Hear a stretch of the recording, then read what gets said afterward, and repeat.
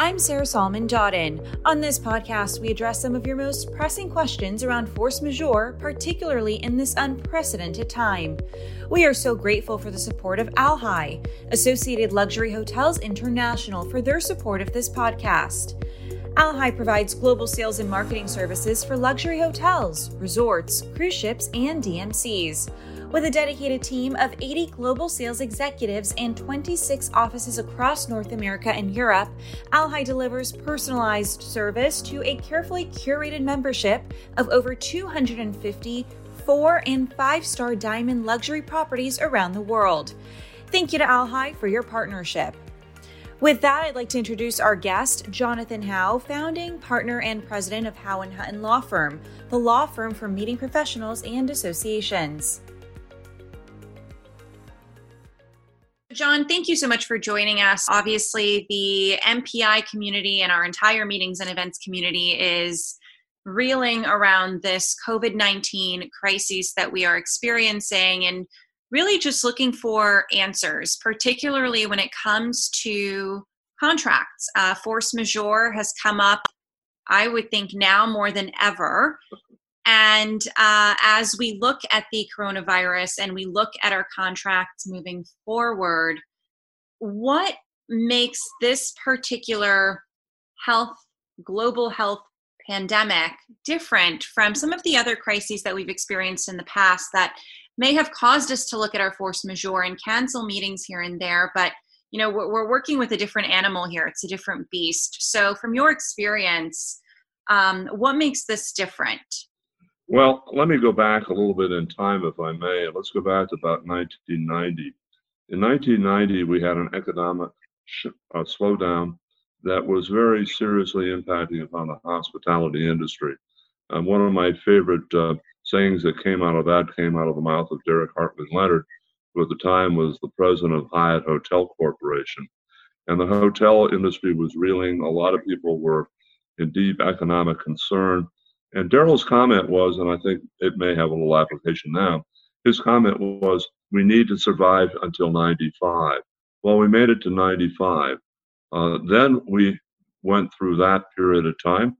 Hotel business was good. Things were moving in the right direction. And along came 9/11. Well, 9/11 had both an economic impact, but more importantly, it had an emotional impact. It had an emotional impact on people saying to themselves, do I really want to go out and get on an airplane? Do I really want to go to a meeting? I really need to spend more time with my family who I've been neglecting. I think probably I need to reevaluate my life goals and my life situation. And so what they did was back off. In 1990, after 9/11, what did we do? We said, hey, get out of the house, get on an airplane, go to a meeting, socialize, get going, move, come back into a real arena of meeting with people. Well, then between that and 2008, we had a number of health incidents. We had the Zika virus. We had swine flu. So people became concerned about their health. Now, it may have only hit certain segments of the community. With Zika, it was primarily women who were being adversely impacted if they were of childbearing age because of the mosquito infection. And the mosquitoes were only in certain locales, certain destinations. So it was more of a localized situation. So you had, in that situation, a health concern. Well, we have the perfect storm right now. We have an economic, we have an emotional, and we have a health concern.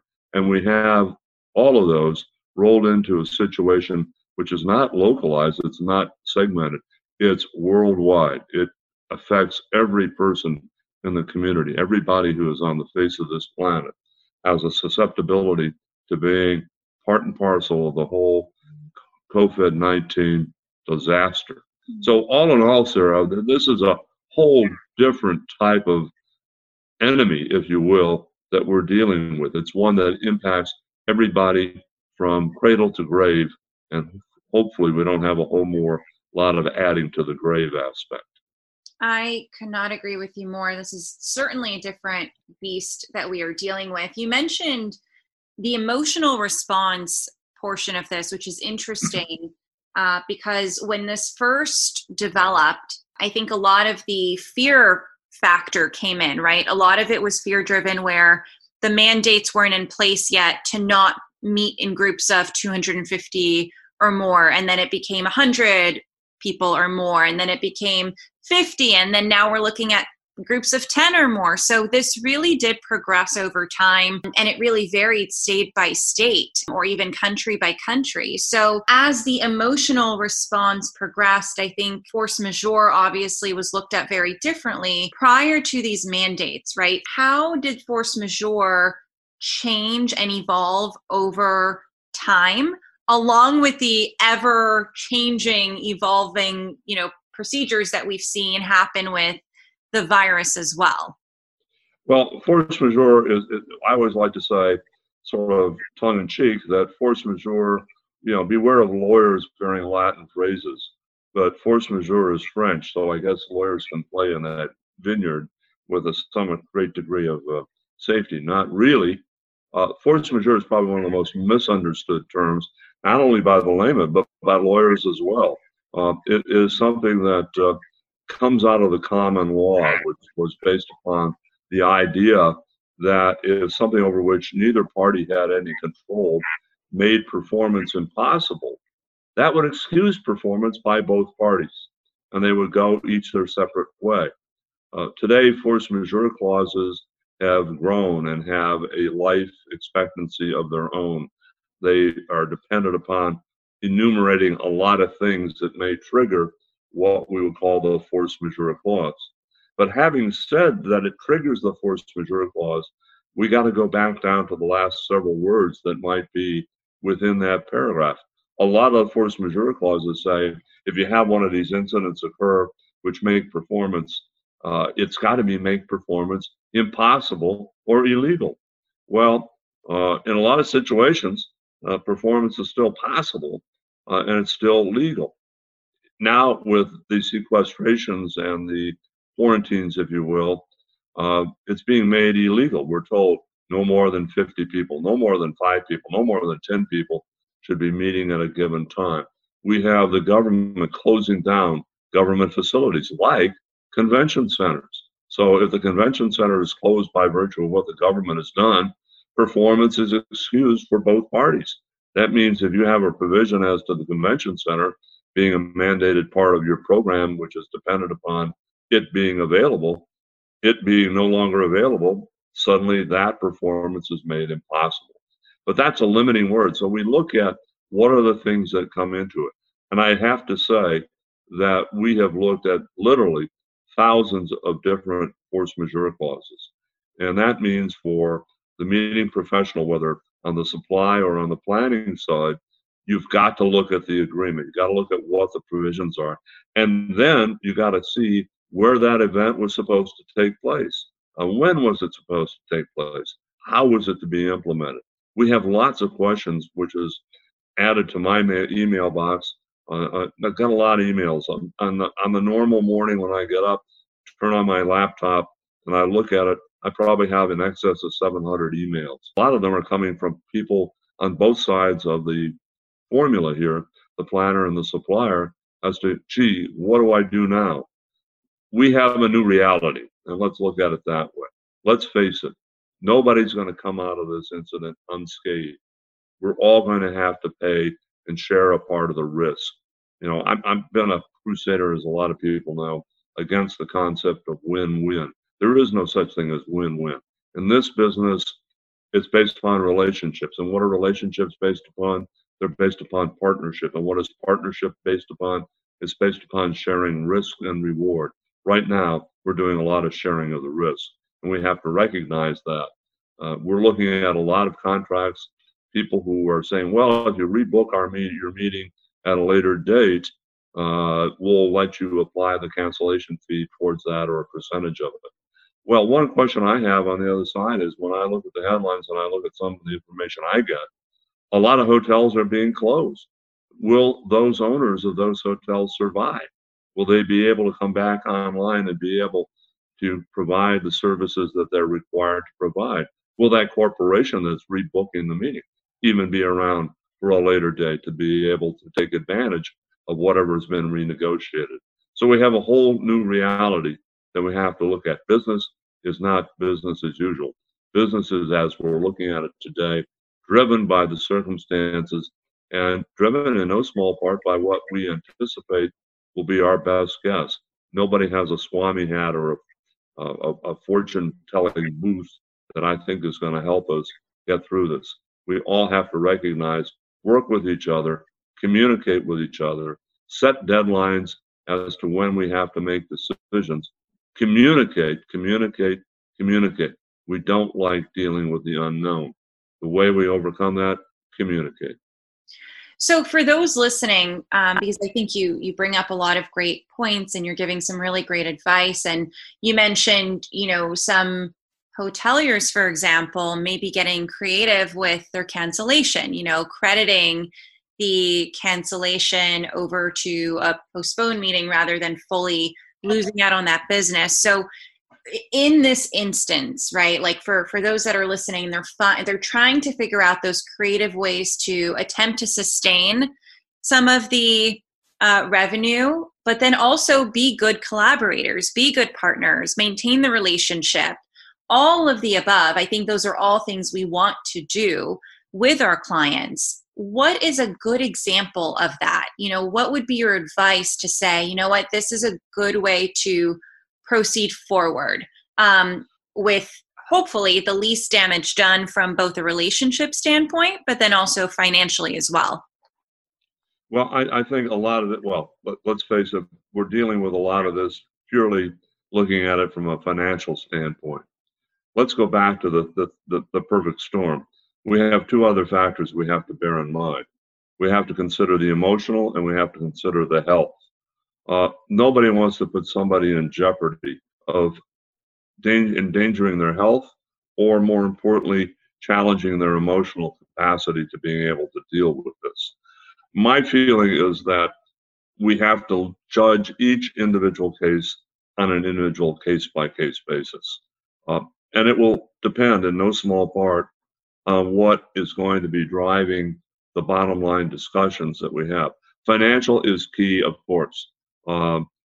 We have perhaps, if Congress gets moving, of coming up with some financial solutions of providing help to the small business. And, a hotel may not sound like small business when you see the big red M on the outside or a Hilton or whatever, but it's really small business. Many of these hotels, most of these hotels, are owned by individuals or small REITs, real estate investment trusts, or small groups. Some, sure, are owned by pension plans and the like, but we have a lot of independent hotels, mom and pop operations along the roadway that are really being adversely impacted. They're laying their people off. The services within that hotel, will those people be available later, even though they've been furloughed now? My thought is, and my suggestion is, you need to sit down and talk it through. Is your group going to be willing to meet again? Let's say you have a trade show, and your trade show is scheduled for, let's say, April 1st. And your decision now is, do I postpone that April 1st trade show until, let's say, November?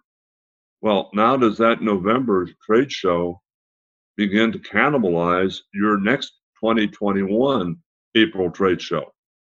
So we have that kind of decision making that we have to do. One thing I suggest very strongly, get out your contracts. Go to what is the cancellation provisions in that contract. Take the worst possible case. Assume you have to pay all those amounts of money that may be there. In some cases, ironically, and this doesn't sound like something I would suggest, but in some situations, you might be better off going for attrition, because that may be less than what you're going to have to pay from cancellation fee. Do the math. Then the last resort too is you have insurance. Maybe pull your insurance policies, talk to your insurance broker, talk to your lawyer. The key element now is getting good advice based upon what your documentation shows and trying to figure out what would be the best possible case for both you and the party on the other side of the contract. We're going to share a lot of risks together, and we need to recognize there is no win-win here. It's going to be, how do we minimize the adverse impact on both parties, and then plan for the future.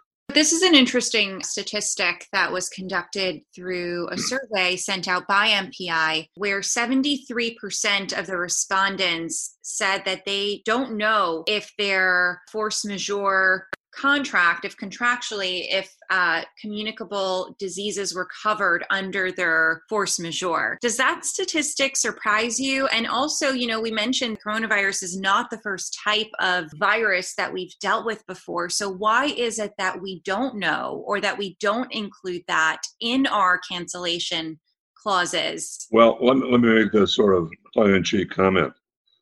I'm surprised that there are 27% of the people out there who feel that they know what they've got with infectious disease. That's pretty good. Mm-hmm. I would say about 100% of the force majeure contracts that are out there, we've got to really seriously evaluate, because a lot of factors come into play. When was that contract signed? Was it signed before we knew that there was going to be a COVID-19, or after a COVID-19? Signed after? Probably not going to be covered. It's a pre-existing condition. If it was signed before, what are the conditions at the end? Did that make the meeting impossible or illegal, or are there other avenues by which you can escape? Again, this is something that cannot be answered with a one-size-fits-all. It's got to be carefully scrutinized, reviewed, and evaluated, because it may be time and place and the people who are coming to your meeting. Just as I said, a lot of municipalities, a lot of states have the shutdown, shelter in place. That might be a different factor. There are states that don't have shelter in place. A lot of states are reevaluating what they're doing. The key element right now, and I think this is really important, is from a public health standpoint, what we're trying to do, and what I think government is trying to do, is let's get ourselves serious about this. Let's limit the opportunity for the spread of disease. Let's hope that we can reach a plateau, and that plateau is within the realm in which we can properly treat it, that we have the facilities, the respirators, we have the masks, the gowns, et cetera, that are going to be able to be used. The key element right now is we don't want to have a sudden surge that takes us above the availability of the services that we do need for purposes of treating from a humane and from a public health standpoint those people who indeed do come in contact and do become subject to the disease, so that the care facilities are out there. I think anybody right now who is saying, well, I'm going to go ahead with a program is nuts. Put it bluntly, that's my opinion. You don't want to go ahead. You want to look at what you have, look at your deadlines, and then we have to evaluate this on a day-to-day basis. Every day, every minute, every second, we're going through a change. So I think it's so premature to make any kind of deal. Now, if you have a meeting, let's say in September, you have certain key dates that you need to make a decision.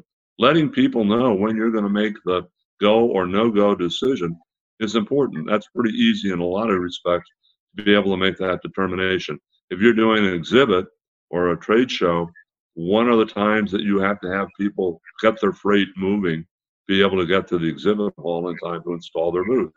If you have people coming internationally, are they even going to be able to get into the country with their materials? We've had a couple of trade shows in which they're dependent upon people coming from China or coming from Europe for a trade show, and their trade shows are a ways off. We know right now that in a lot of these situations, no matter what time we're going to plan it for this year, those people are not going to be able to make it because they're not going to have their booths made, they're not going to have the facilities, et cetera, et cetera. So let's look at the whole picture. Let's take a hard look at what's on your plate, what the times are, being realistic. We need that reality factor coming into play. So you mentioned some of these later meetings that would be taking place, let's say in the fall of 2020. So for those meeting professionals that are listening to this podcast and are in that sticky situation where their meeting seems like it's far enough in the year, hopefully with fingers and toes crossed, this would be well past us by then, and we can proceed to business by the fall. How do you know if your force majeure is protecting you that far down the path? The Look. easy answer to that is you don't. Mm-hmm. And there's no hard and fast rule overall. Equally important is you don't know if your insurance is going to cover you for that as well. And you don't know if you postponed your meeting and you've amended your contract, whether that contract now will allow you to escape then because of the pre-existing condition aspect. So we have so many what ifs that deal with this whole concept and area of force majeure. Again, I can't emphasize enough, Sarah, that the key element here is you got to look at it pragmatically and realistically as what is going to be in the best interest of you, your organization, and equally importantly, the people who you're going to be asking to come to your event and the people on the other side who may have to supply your event. So would a planner then need to assess all of those risks and share that breakdown with their vendors, from their hotels or convention center to, AV companies to, like, how do they start having that communication in order to maintain the relationship and be fair across the board? I would say the first thing you want to do right now is sit down, pull all the documentation that you have together, put together what your worst possible case scenario is, put together what are the critical timelines, put together your thought as to, let's say you plan to go ahead in September or October. Realistically, do you think all of your people are going to show up who said they were going to show up in, let's say, February, March, April? Probably not. I mean, we'll have an aftermath. We'll have a penumbra around this as to people saying, I'm not really sure. We don't know what the recidivism is relative to this disease. If you get it and you survive it, does that mean you won't have it again? Does it mean a lot of other things? I think the key element now is, you look at the flu. The flu kills off a lot of thousands and thousands and thousands of people within the United States every year, millions, in fact, worldwide.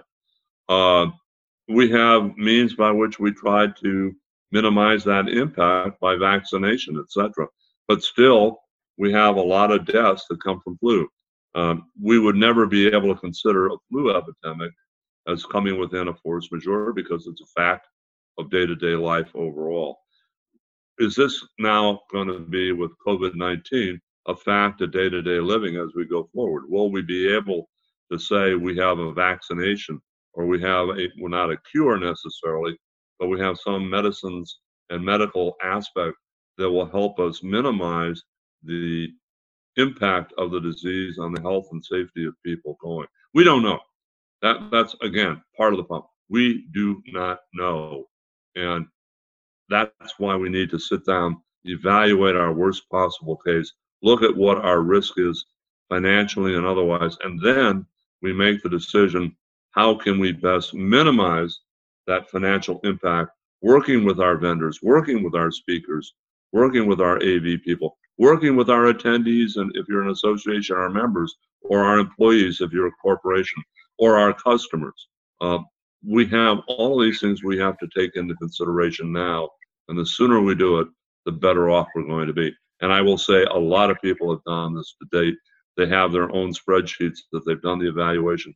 They've consulted with their financial people, with their attorneys, and they're going forward.